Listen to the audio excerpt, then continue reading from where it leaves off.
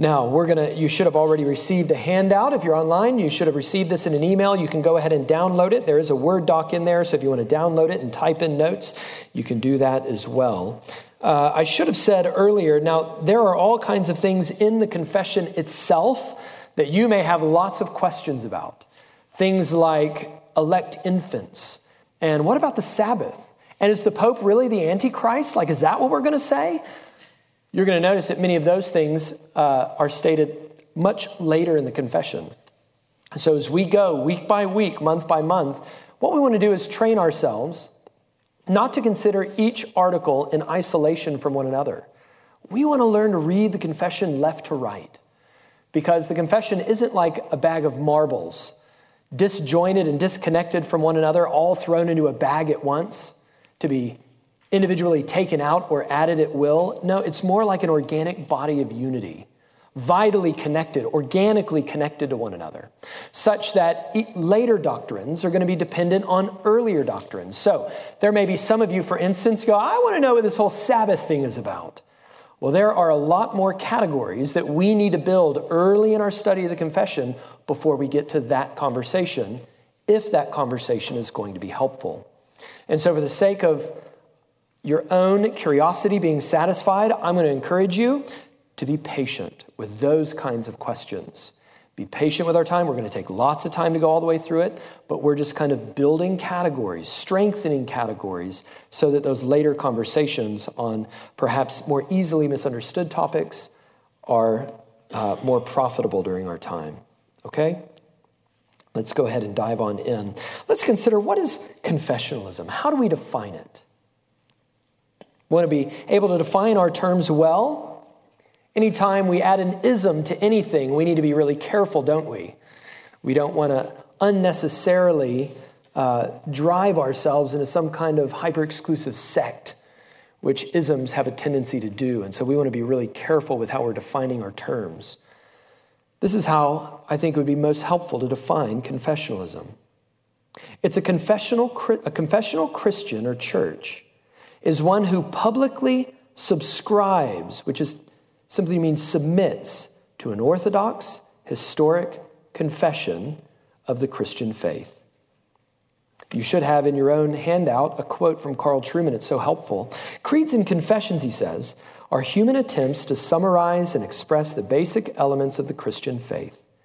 They've been constructed throughout the ages by people from very different contexts, but who are all bound together by the shared horizons of God's revelation in Christ and in the biblical text, and their own common human nature as readers of that text.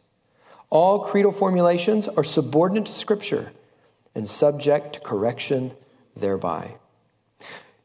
What Trueman is saying there, and what's implied in the definition above, is that Scripture, or confessions rather, aim to faithfully summarize Scripture, that the truth of Scripture might be transmitted from one generation to the next, that we might be able to faithfully understand the whole body of divinity, of the doctrines that are contained in the Scriptures, summarized for our own edification, for the building up of the church.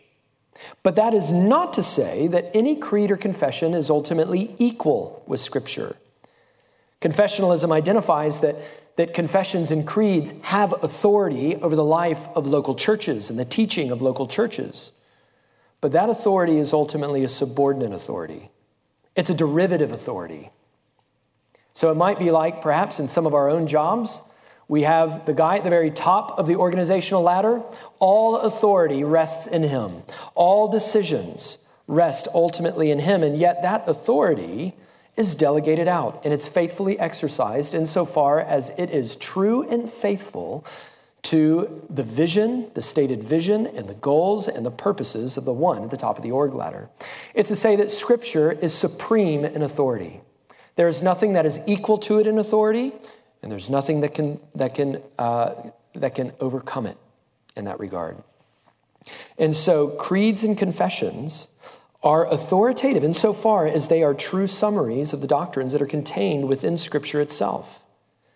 And so we are wise then to submit ourselves to subscribe to those doctrines that have been taken from Scripture and summarized by faithful saints, and dwelt by the same Holy Spirit that we are across ages. And so it is not equal to Scripture. It is subordinate to Scripture, but even in its subordination possesses a kind of derivative authority such that we aim to submit to it.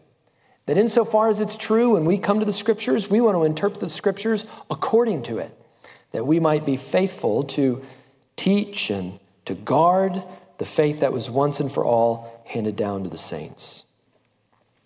Now, I want to add a handful of qualifications to this. In our own experience, many of you have come from churches that have confessions. I imagine that most of you have. Just a brief summary of what it is that this church claims to believe and to teach. But I want to make some distinctions here, because not all confessional churches, or not all churches with confessions, are confessional churches. Here's what I mean by that. There are plenty of churches that perhaps have a confession of faith. They formally recognize, perhaps on their website, and maybe even that confession makes an appearance in a membership class, that this is what we believe. But by and large, that confession has no meaningful role or relationship to the members of that church. That it has no discernible authority over the teaching of that church. That it serves almost more as decor for a website, because that's what good Christians are supposed to do, what good churches are supposed to do, but has no practical bearing on the piety and the practice of that local church. In fact, some of you may have been in churches where you kind of read a statement of faith when you looked on its website before visiting, and maybe you caught wind of it when you sat in the membership class, and for all you can recall, you never heard of it again, or saw it again, or considered it again. And so in this regard, even churches that may have confessions, functionally speaking, are not confessional. That is, they may see confessions as maybe useful tools or good advertising for the website, branding perhaps for our brand of theology or whatever it may be. But at the heart of confessionalism is recognizing that the teaching and the ministry of our church submits ultimately to what we confess to be true in the Scriptures. That it is a means whereby the congregation guards the gospel, and it's a means whereby those who are responsible for teaching the word are able to do so faithfully and be held accountable. And so not all churches with confessions are confessional churches, and the line between the one or the other is really, functionally speaking, does that church submit in its piety and practice to the confession in a visible, public, and discernible way? Or is it something that is just more or less given a nod? Because that's what Christians do, but has no real practical function in the life of the church. So not all churches with confessions are confessional. Confessional churches are those who subscribe and submit to an orthodox historic confession. Secondly, not all confessional churches subscribe to the same confession. There are all kinds of confessional churches. There are a spectrum of confessions. Some are going to be bigger, some are going to be smaller. Some are going to be more recent, some are going to be older. Some are going to be confessions that maybe do have a practical import in the life of the church. The church does submit to them, but maybe that was a confession that was written by the pastor before they ever planted the church. So there may be some confessions that are smaller and bigger, that may be newer or older, all kinds of confessions. So if not the Second London Confession, then perhaps a New Hampshire Confession, or perhaps the abstract of principles that was derived from the Second London Confession. We see that at the Southern Baptist Theological Seminary, or maybe even the Baptist Faith and Message. All of these might be considered on some broad general way to be attached to confessional churches. But there's one thing that we want to insist on, and that is, as you see it in the definition, that it's not only an orthodox confession, but that it is an historic confession, namely that it stood the test of time. That it's not novel, that it has been tested and refined through the fires of waging war for orthodoxy against heresy. That it is historic in the sense that it not only speaks to its present day, that it not only carries contemporary relevance, but that also attempts consciously to reach back into the Christian tradition and to locate itself within those patterns of sound words that Christians through the centuries have confessed concerning who God is, concerning Christ, concerning the Trinity. We might consider those things like the Apostles' Creed or the Chalcedonian Creed or the Nicene Creed, self-consciously aiming to reach back and locate itself within the Christian tradition and to articulate scriptural truth in a way that is not only relevant for Christians in that day, but for every day that would come, lifting it from Scripture, summarizing it in a way that guards the truth, the body of doctrine that we find in the Scriptures. What we're recommending to you in the Second London Confession is a confession that locates itself within a particular historic tradition, a Protestant tradition, namely within the Reformed tradition. Now, there's all kinds of confessions within the Reformed tradition. We're going to consider that a little bit more carefully next week, and so I'm not going to go into that. But what we are specifically doing is saying that there is a particular theological tradition located within the Protestant tradition that we believe is able to summarize and articulate most faithfully what Scripture teaches. And so even though not all confessional churches are necessarily reformed in the way that we're prescribing, what we are prescribing is a reformed confession. To locate ourselves within history, to unite ourselves to churches that have believed the same things through the centuries and have stood the test of time. Now, we're going to get into the practical import of that in just a few minutes. Some questions may come up then, well, what about subscription? How much of a confession do you have to understand or agree with or be committed to? What if you have some possible disagreements? We're going to be talking about that next week as well, about the nature of subscription and the life of a local church in particular, that it need not be the case, and I'll go ahead and summarize it now, that the same level of subscription be necessary for members as it would be for those who are responsible for the teaching ministry of the church. There is a greater responsibility, a higher level of subscription for those who would aim to be faithful teachers than for those who would be members of the church and are still growing in the grace and knowledge of Christ, as we all are. But not all immature Christians or new members or new Christians need to be in the exact same place or will be in terms of their understanding, their comprehension. And so what we want is a confession, not that everybody can easily confess from day one. I understand every line, every jot and tittle from day one. No, we want a confession that is true to Scripture, has stood the test of time, that we can grow into by God's grace over many years, right? Like buying a pair of pants that's too big. We want to get into the gym and exercise and grow. This analogy only fits for men. I'm going to buy a pair of pants a few sizes too big because I want to grow into them. You can tell that I've maybe not been so successful in that. The illustration still stands, I think.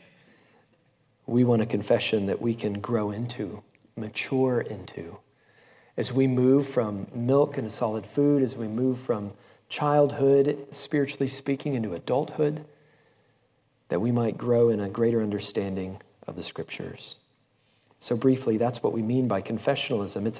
It's a Christian or a church who publicly subscribes and submits to an orthodox that is true to the revelation of God in the Scriptures, historic, it has stood the test of time, confession of the Christian faith. But is there any biblical precedence for this? What's the biblical precedence then for confessions? Follow along with me. If you brought your Bible, I hope you did. Open up to Exodus 13. If not, you can grab a Bible from under the seats around you. Exodus 13. And I want you to go first to verse 14. Exodus 13, 14, and 15.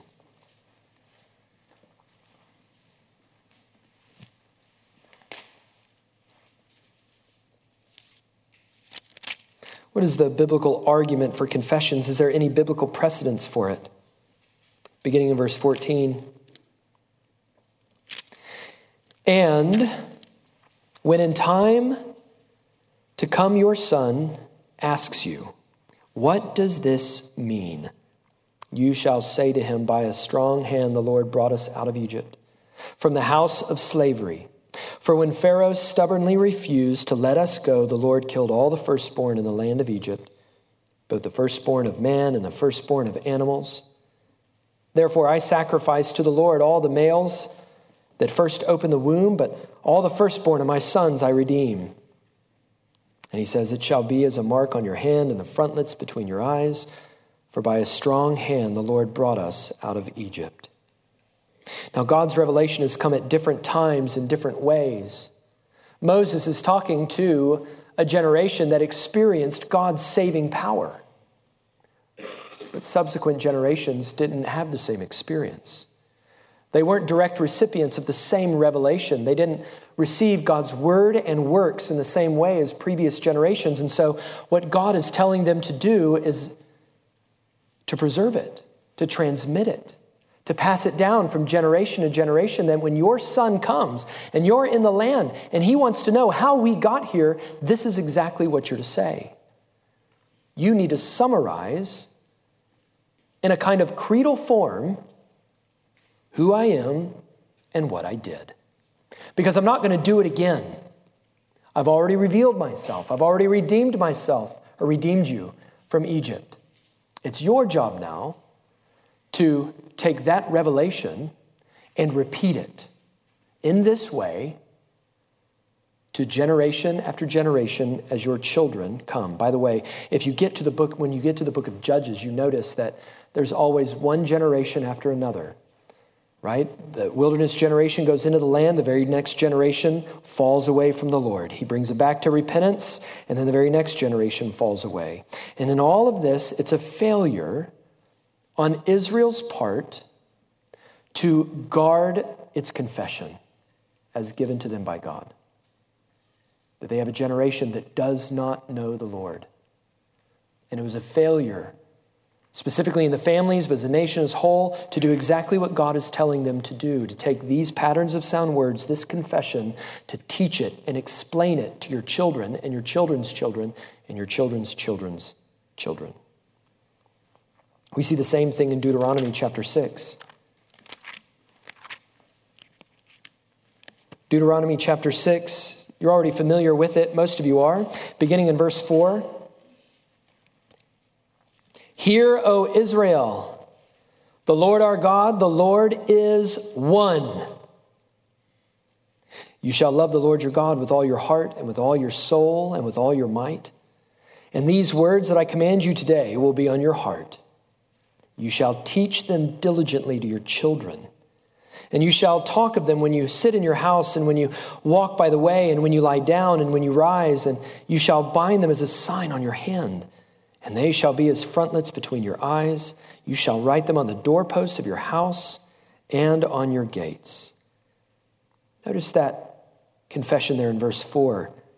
It's a confession of faith for every individual and ultimately for the entire nation. Hear, O Israel, the Lord our God, the Lord is one. This is their foundational creed. This is what they say we believe concerning the God who redeemed them. And so at the heart of their confession then is no more than 4 words in the Hebrew text. The Lord our God, the Lord is one. The point of the confession was to cement Israel's commitment to serve and to obey the Lord alone. It was to be an outward confession of an inward conviction. But notice also that it served as a theological guardrail to protect orthodoxy in their worship. How often did Israel stray off into the worship of idols, worshiping the gods of the nations around them? All of that was, in essence, the neglect of this summary confession of who God is. It was to deny what God told them to confess and to pass down. But notice also in the very next verse, in verse 5, that orthodoxy doesn't lead ultimately to a cold confession, but what does it lead to? You shall love. Love who? To love God. Orthodoxy always leads to doxology. Orthodoxy is meant to lead toward love for God. And as we know from the teachings of Christ, as he summarized the law under the Old Testament or the Old Covenant, that God's whole moral law is not just to love God, but even from that to love others. This is what true doctrine does, is it promotes love. But now notice at the beginning of verse 6 that just as with the Passover liturgy that we just saw in Exodus, God commands Israel to use this confession for catechesis, for instruction. The confession and instruction were to permeate every sphere of Israel's life. It was meant to guard its doctrine, and it was meant to ensure its faithfulness to the Lord. And so here we have, just in a couple of examples, Israel's responsibility to be able to summarize God's revelation, to be able to pass it down to subsequent generations, and to be able to do it in a way that as they go and talk about it and explain it and sing about it, that they would do it in a way that is true to what God has revealed about himself. And so, in a very real sense, Israel was a confessional community. This is what we believe. And that was meant not only to shape their thoughts about God, but how they worshiped and how they lived among one another. It shouldn't come as any surprise then that if confessional instruction lies at the heart of Israel's theology, that it lies at the heart of the church of the New Testament as well. And we see the same pattern that we've seen here in the Passover liturgy and the Shema in Deuteronomy 6. We see it appearing in Paul's letters. In fact, we see it appear 5 times in the form of 5 trustworthy statements. Turn to the letter of his first letter to Timothy, to 1 Timothy chapter 1. 1 Timothy 1. Paul says, "The saying is trustworthy and deserving of full acceptance that Christ Jesus came into the world to save sinners, of whom I am the foremost." And so we see this idea, Christ Jesus coming into the world to save sinners, as prominent in all 4 of the Gospels. It encapsulates Jesus' teaching concerning his own identity and mission, as well as, Jesus taught, everything that the Old Testament taught concerning him. That all of the law and the Psalms and the prophets, that they all testify about me. And by this he was speaking of his own death and resurrection. And so Paul here is summarizing the teaching of Christ, the fulfillment of Old Testament anticipation, in a single statement. He's restating Christ's teaching, and he's doing it in a way that would be passed down in a confessional form to the churches. This is a trustworthy statement, and it is deserving of full acceptance. In other words, when you think about who Christ is and what he came to do, you should be able to put on repeat, put on a loop, this brief confessional statement that I've given you that faithfully summarizes the person and the work of Christ. But go over to chapter 3. He does it again. There's 3 trustworthy statements in his letter. Chapter 3, verse 1, he says it again. "This saying is trustworthy, that if anyone aspires to the office of overseer, he desires a noble task." Isn't it interesting? Paul is not only concerned with essential doctrines, but he's also concerned with secondary doctrines. Many evangelicals today have an allergy to non-essential doctrines. We're interested really in those doctrines that are saving doctrines. Everything else we would say is agree to disagree, negotiable. Many of whom might even say that in the New Testament, there's really nothing prescriptive at all about how to organize a church, about church order, about church leadership. But here, the Apostle Paul, in the form of another trustworthy statement, that is one that should be accepted and one that should be passed down from one generation to the next, he's not only concerned with the right confession of Christ, but he's also concerned with the right order of churches. And so also should any good confession be concerned with confessing what is true concerning the person and the work of Christ, but also of how Christ himself would have his churches be ordered for his own glory, for the building up and the edification of the saints, for the right teaching of the gospel. Paul's concerned about all of these things, and church order or polity and church leadership are all important and essential matters to the guarding and the propagation of the gospel. Well, he gives us another trustworthy statement in the very next chapter, chapter 4, verses 7 to 9. This third comment is going to have to do with practical discipleship. So we've seen a confession concerning who Christ is and what he's done. We've seen a confession about how to begin ordering churches. And now we're going to see a confession concerning practical discipleship. Look at verse 7.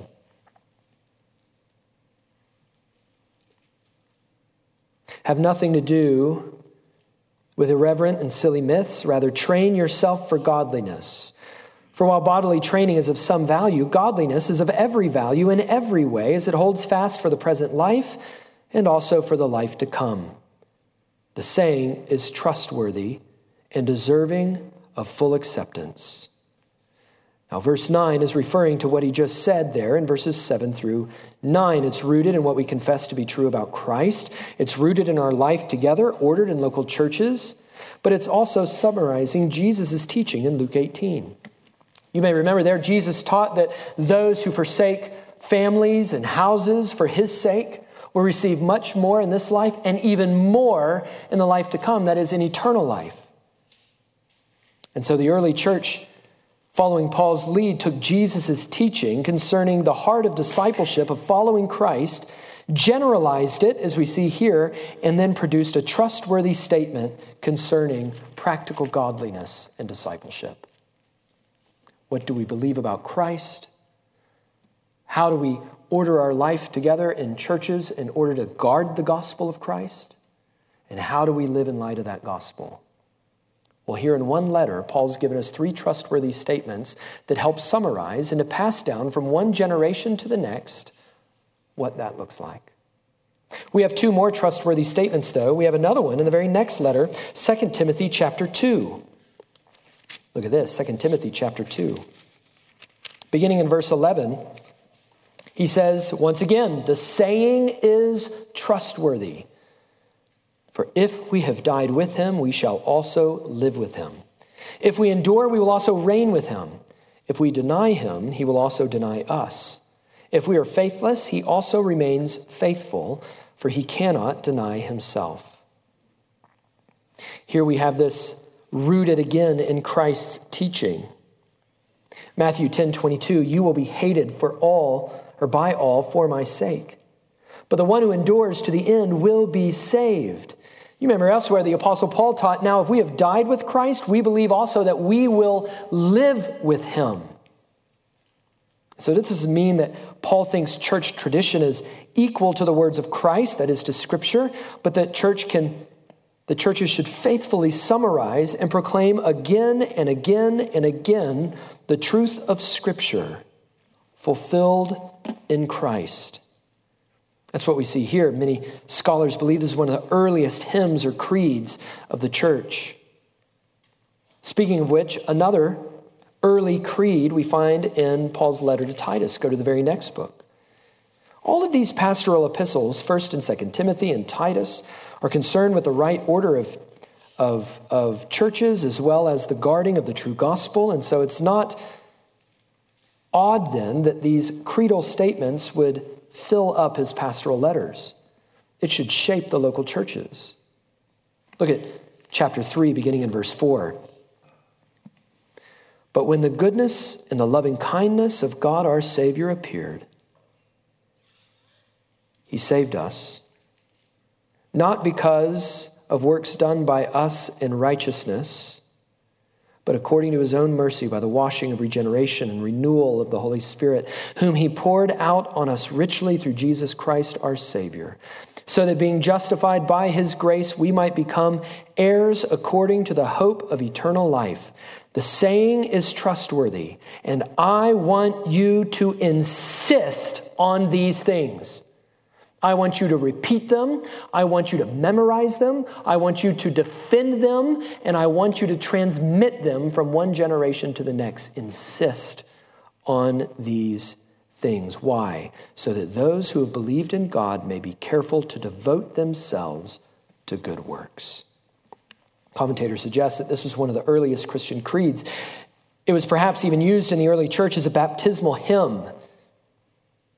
By describing verses 4 to 7 as trustworthy, Paul, as one scholar put it, quote, certifies that he has faithfully handed down the tradition that he has received, specifically from Christ. So not only does he want the church to insist on an orthodox confession, but that their confessional orthodoxy would shape their orthopraxy, their practice.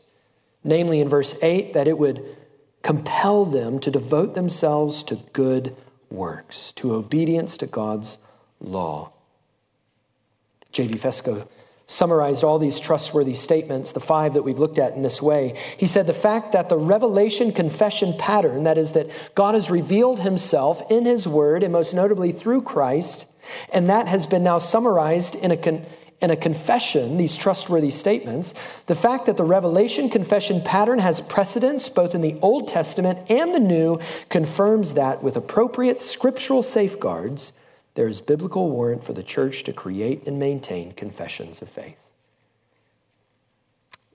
Those things that summarize sound doctrine, those things on which we must insist, that we would be able to devote ourselves to proper piety and practice.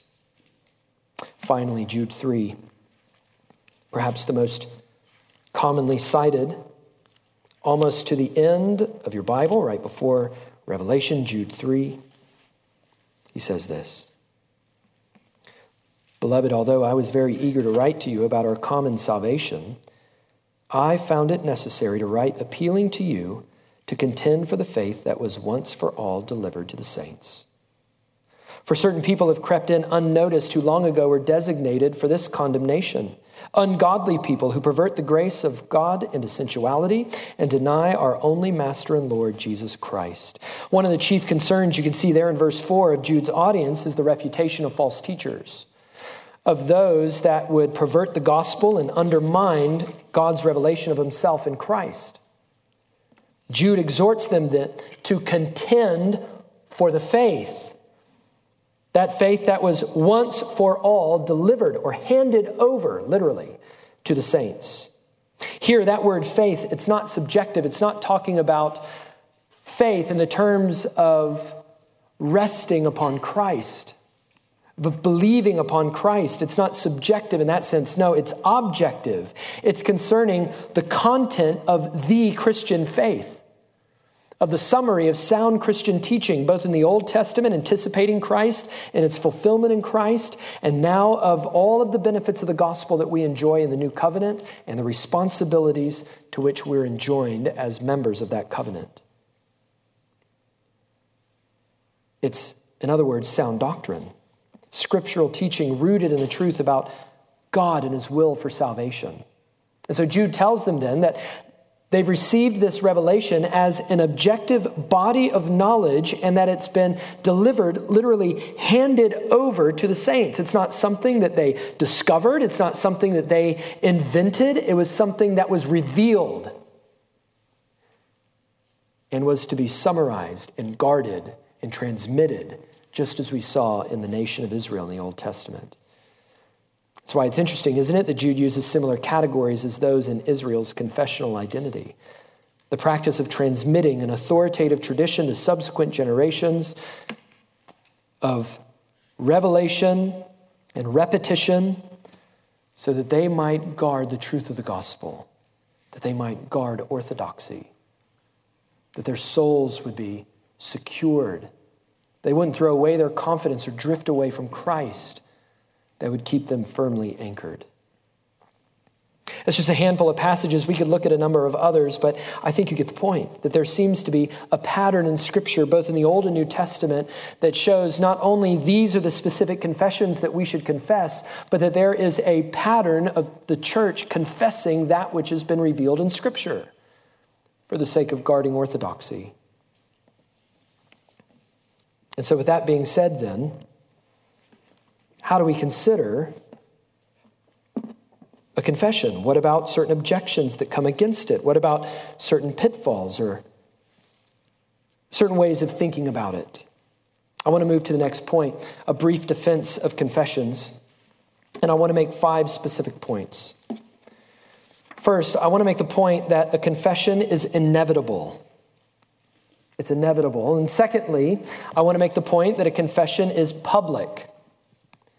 Thirdly, a confession is clarifying.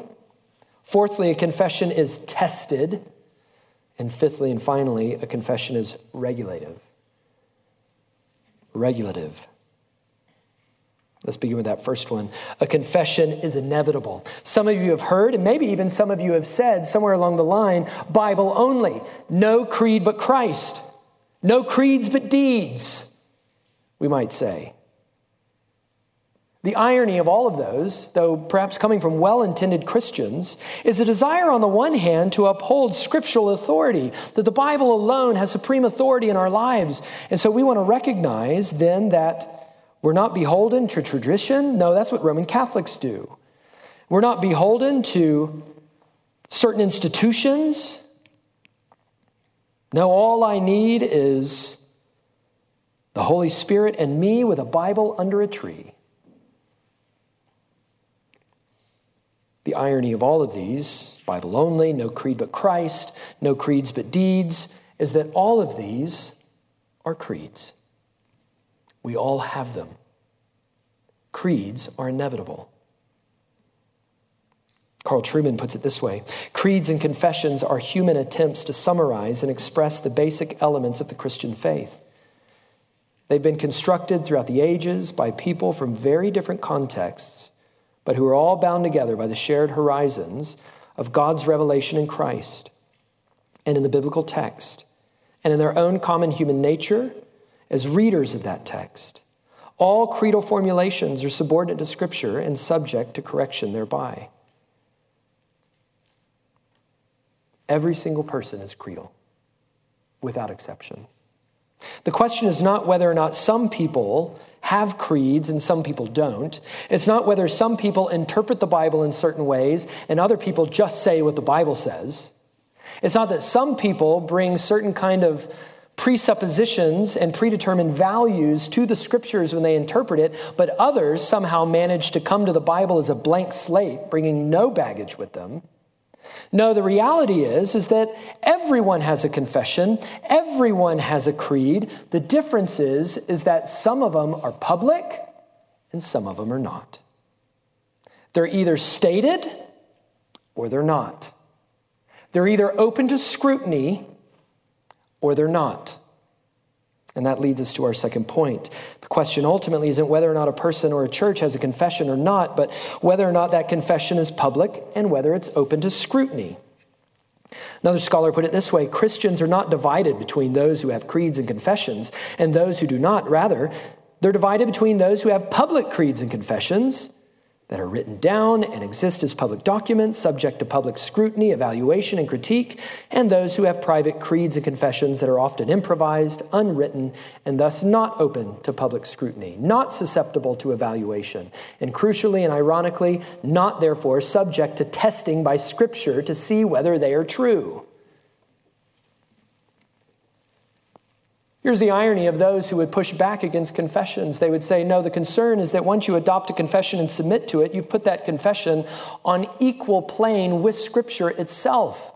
No, what we need to do and what I'm aiming to do is just simply to open the Bible and speak the Bible as the Bible speaks. There's 2 problems with that. Number 1, nobody comes to the Bible as a value-free interpreter. All of us are part of certain communities and certain churches and certain cultures and certain contexts. There are certain glasses that we put on that shape the way that we read, interpret, and apply the Bible. And that is true of every single person who comes to any text, including the Bible, without exception. So you come to the Bible, not value-free, but with all kinds of presuppositions, many of which may not even be known. We're like the frog in the pot. We don't even know that we're boiling. So we happen to live in the West in the 21st century, post-Enlightenment, full of individualism and skepticism toward history and institutions. And if we think that that biography doesn't affect the way that we come and read the Scriptures, then we're really ignorant to the own baggage that we bring to the Bible. All of us have them. All of us, to some degree, do theology from our biographies. So the question isn't whether or not some people come with presuppositions to the Bible, certain predetermined commitments, or not. The question is, what are those commitments, and are they helpful to the right interpretation of Scripture? Secondly, that person might say, well, I'm just saying what the Bible says. What I don't want to do is impose a framework on the Bible from a confession. No, that puts the Bible in submission to the confession. I just want to say what the Bible says.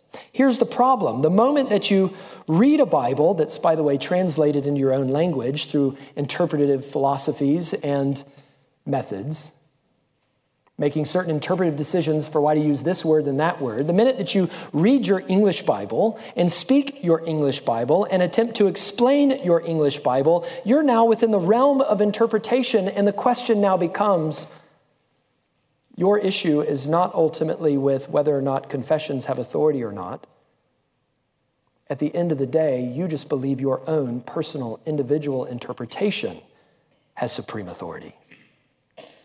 We all submit to something when we come to the Bible and when we aim to teach the Bible, to explain it and prioritize it. And so are we to assume on the one hand that we've been given perhaps a special portion of the Holy Spirit, that we are now able, apart from the church and apart from creedal tradition and apart from what the church has historically confessed, that we're able to just open up the Bible with the help of the Holy Spirit and arrive where the church has arrived? No, I would argue that though you might say, if you said that, that's a bigger view of the Holy Spirit, I want to argue to you that that's a smaller view of the Holy Spirit.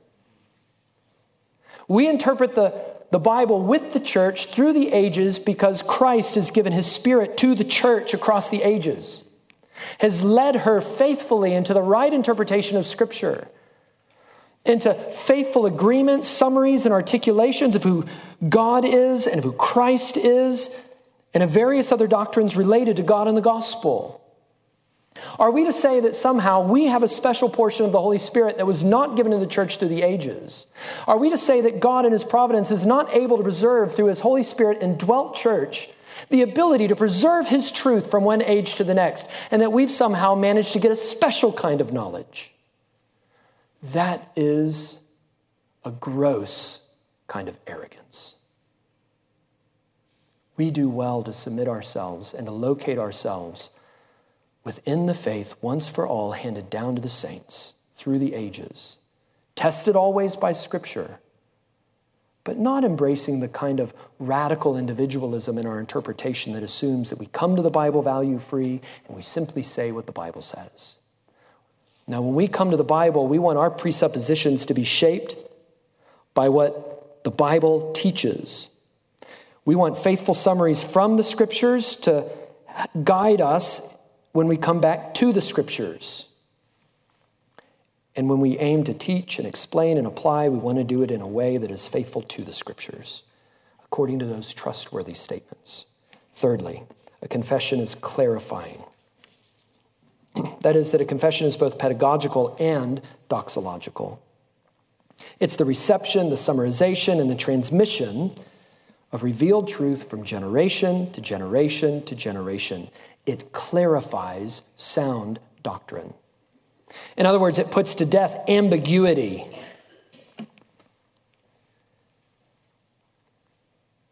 I just want to say, and we'll talk about this in just a minute, spiritual abuse in churches thrives in ambiguity.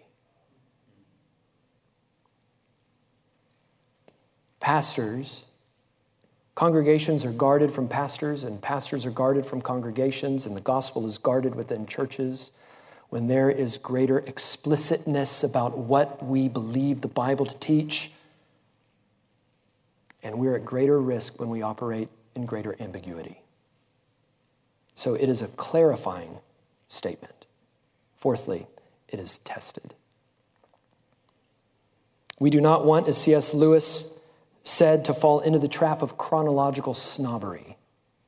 We don't want to give in to that kind of historical evolutionism that assumes that newer is always better. That, previous generations did the best they could with the light that they had, but we just know more than they do now. We're building on what they perhaps built, but what we've built is superior to what they had. Now, that may be true in all kinds of fields, medicine and architecture, et cetera, et cetera, et cetera. But is that true when it comes to divine revelation? Certainly, God has proven himself. Christ is the same yesterday, today, and forever. And so if we find ourselves confessing things that are novel, new doctrines that have not been historically confessed, because we think that we have somehow attained to some special knowledge from our own individual interpretation from the Scripture, well, that new doctrine just makes us an old kind of heretic.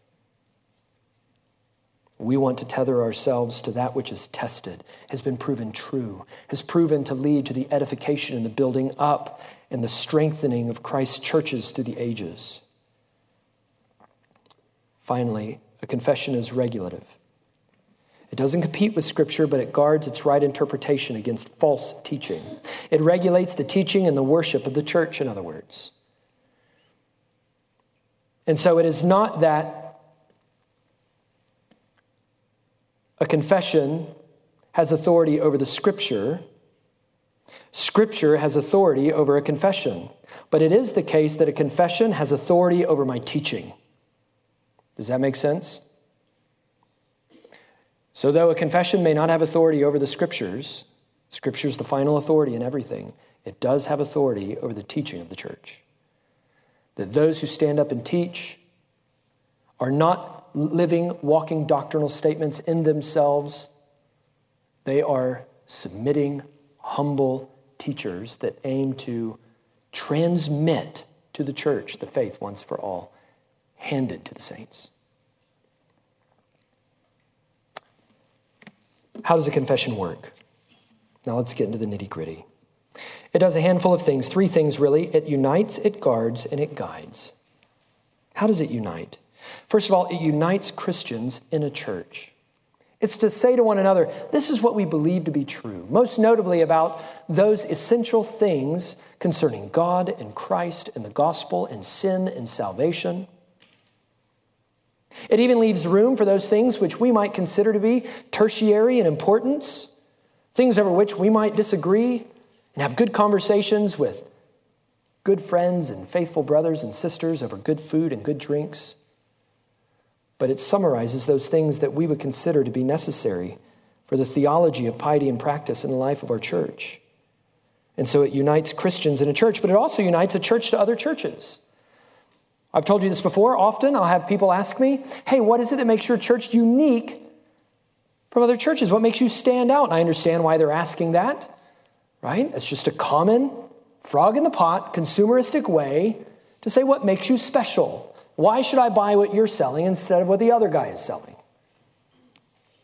And the way that we should answer, I think the most helpful answer is, well, that's an important question. Certainly there are going to be some secondary and tertiary things that we might differ from other Christians. But when it comes to who we understand God to be, what the Scriptures are, who Christ is, of what the gospel is, I hope that our church is the exact same as every true church in our city, around the world, and through the ages. A confession is not, first of all, an instrument for division. It's an instrument for unity. It's an instrument for looking around and saying, we're with them. This is the same team. And though we might disagree perhaps on baptism, or we might disagree on certain aspects of the scriptural application of church polity and these secondary and tertiary issues, those are dear brothers and sisters in Christ. And I cannot wait to be with them in the new creation forever. And we are, as long as they are for the gospel, I am for them. And as long as we're for the gospel, they are for us. And so though we might gather in different societies or churches, we are all after the same thing, that is the faithful proclamation of the gospel and the right administration of the ordinances until Christ returns for the building up of his church. And so it unites churches to other churches. It certainly shows where we're different, but even more than that, it shows where we're the same. The Second London Confession, by the way, we'll talk more about this next week, is probably somewhere between 80 to 90% identical to the Westminster Confession of Faith. Who confesses the Westminster Confession? That's right, our Presbyterian brothers and sisters. What does it say to you that Baptists, who, by the way, were tired of being persecuted by the state church and really didn't like being drowned for being confused as Anabaptists, why was it so significant that they drew up a confession that took the Westminster Confession of Faith, the Savoy Declaration, which modified the Westminster Confession of Faith into a congregational church polity, and married the two and said, here's our confession. Why? Because they're trying to say something. Same team. We might differ in these things, but we're same team when it comes to God and the gospel. Don't drown us, please. We're same team. It's clarifying who we are, who we're not, and it's clarifying who we're with. So it unites us to other churches. It also unites us, as we've stated, to the church in the past. If we're coming up with new doctrines, we're just an old kind of heretic. We want to root ourselves in a classic, historic, confessional identity. I'll just say this real quick. One of the things that I think is so helpful, well, let me put it this way. I've been doing ministry in the same city now for almost 20 years. Over the course of those 2 decades, I've had a number of brothers and sisters who were in my college ministry who have since left for Roman Catholicism or Orthodoxy, Greek Orthodoxy. And if you were to sit down and press them, it wasn't ultimately the doctrine that persuaded them. It was that they looked around at evangelical Christianity and they saw no tie to history. They saw no unity, each man for himself. And they said, I just want to be part of something historically grounded. I look at the Roman Catholic Church and I see a church through the ages. I see Greek Orthodoxy and I see a church rooted in the patristics.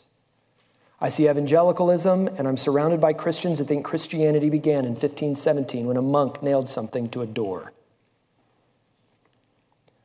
What faithful confessional theology does is it doesn't just root us in our Protestant identity, but self-consciously reaches back and shows, as John Calvin argues in the opening paragraph of his Institutes, in his letter to the King of France, that in reforming the church, we are in fact the true heirs of the Christian creedal tradition. It's not us who have departed, he says. It's Rome. We're just restoring the church to what the church has historically confessed. So the Reformation was a recovery. And a faithful confession doesn't presume that Christianity began in 1517.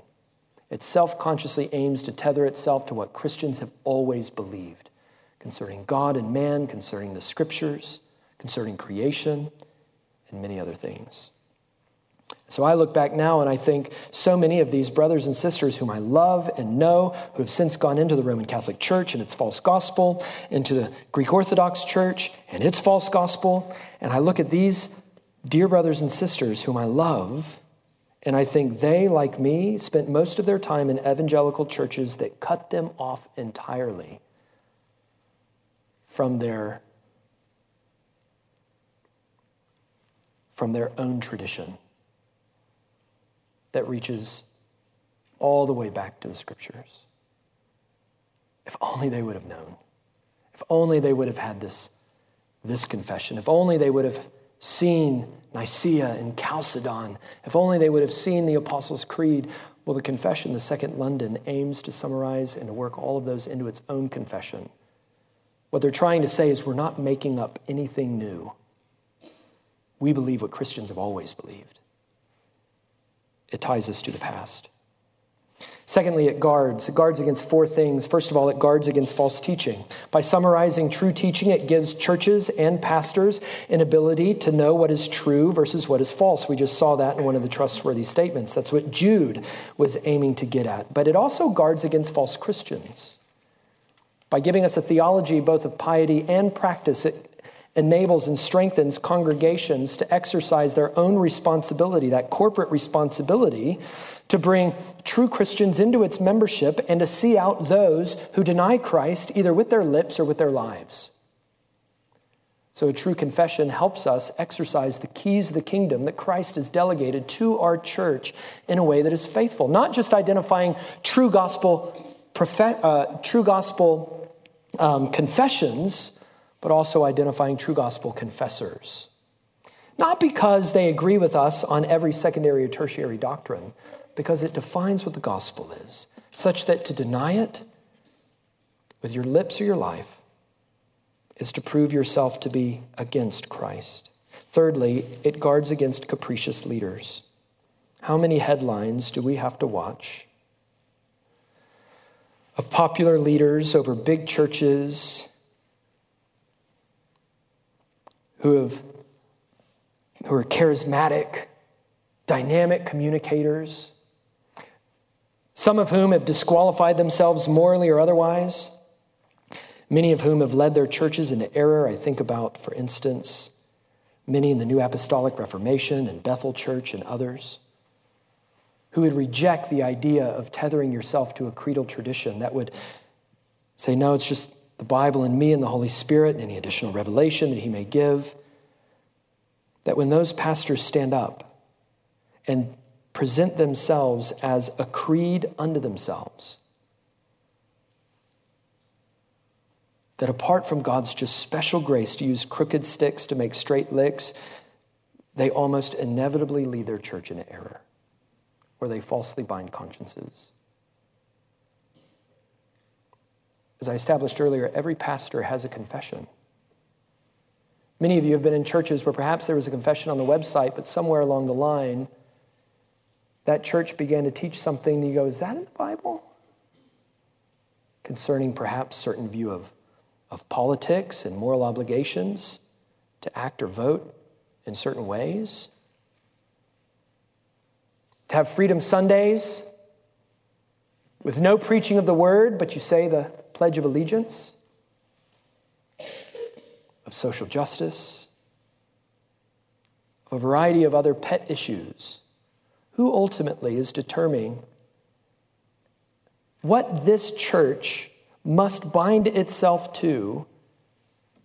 And the answer is that if that pastor has no confession with which to confess, or which to submit, and that congregation is ignorant of those confessional standards to which he must submit, that pastor can lead that church and bind them to any pet issue that he desires, and they won't be able to do anything about it other than leave or let themselves be bound.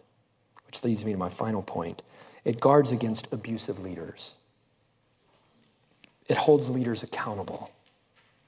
It means that if we have a confession in our church, no elder, and certainly not me, can stand up and operate by some private confession that you can't scrutinize to open up the Bible and make it say whatever it is that I want it to say to make you do whatever it is that I want you to do.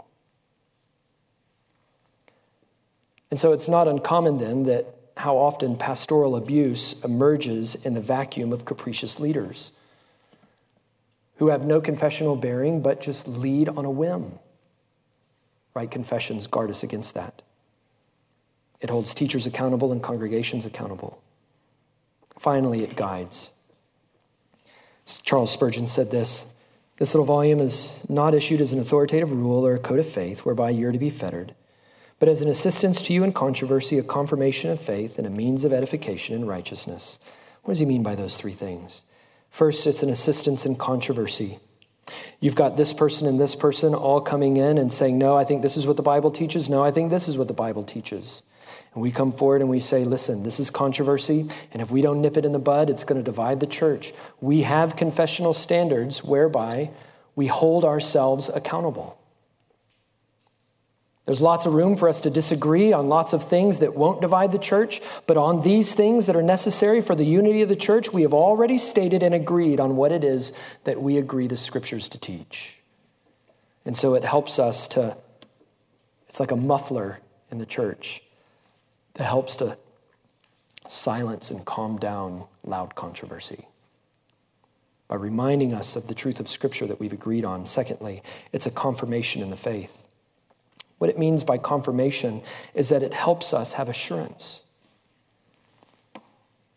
Over the course of many years of ministry, there's been so many dear saints that I've sat with that will say things like, how do I know that I'm a Christian?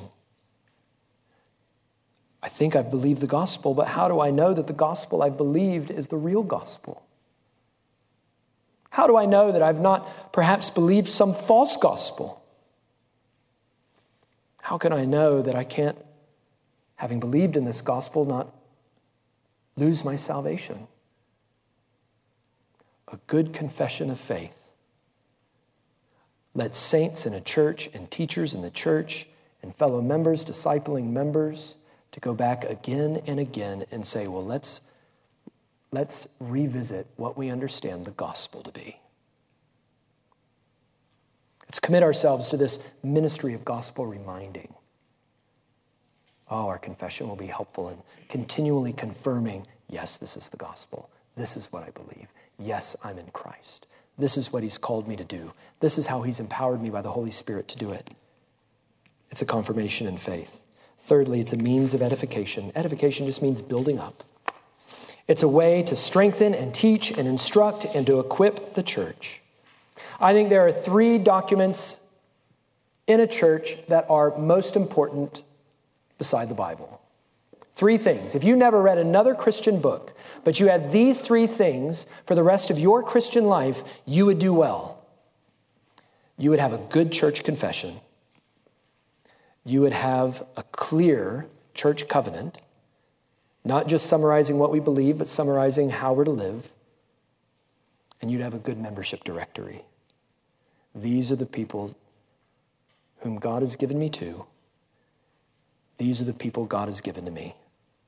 For as long as I'm in this church, to love and to pray for and to pursue holiness with, to encourage according to God's word.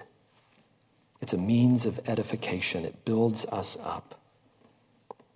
On an elder side, there are going to be a number of men, and I hope more and more and more, who aspire to be an elder. And I could give them a whole stack of books to read, and I have. But really, a good confession is the best way to train future elders. Because elder ministry is no less than the faithful teaching of God's word according to what the church has confessed. That elders are the chief defenders and teachers of a right confession. And so it's only natural then that those who would aspire to be elders would root themselves in the confession of that church, that they might be able to teach it in a way that produces fruit in other people's lives and defend it against false teachers. To teach according to sound doctrine and correct those that contradict it. Titus 1:9. So that is confessionalism.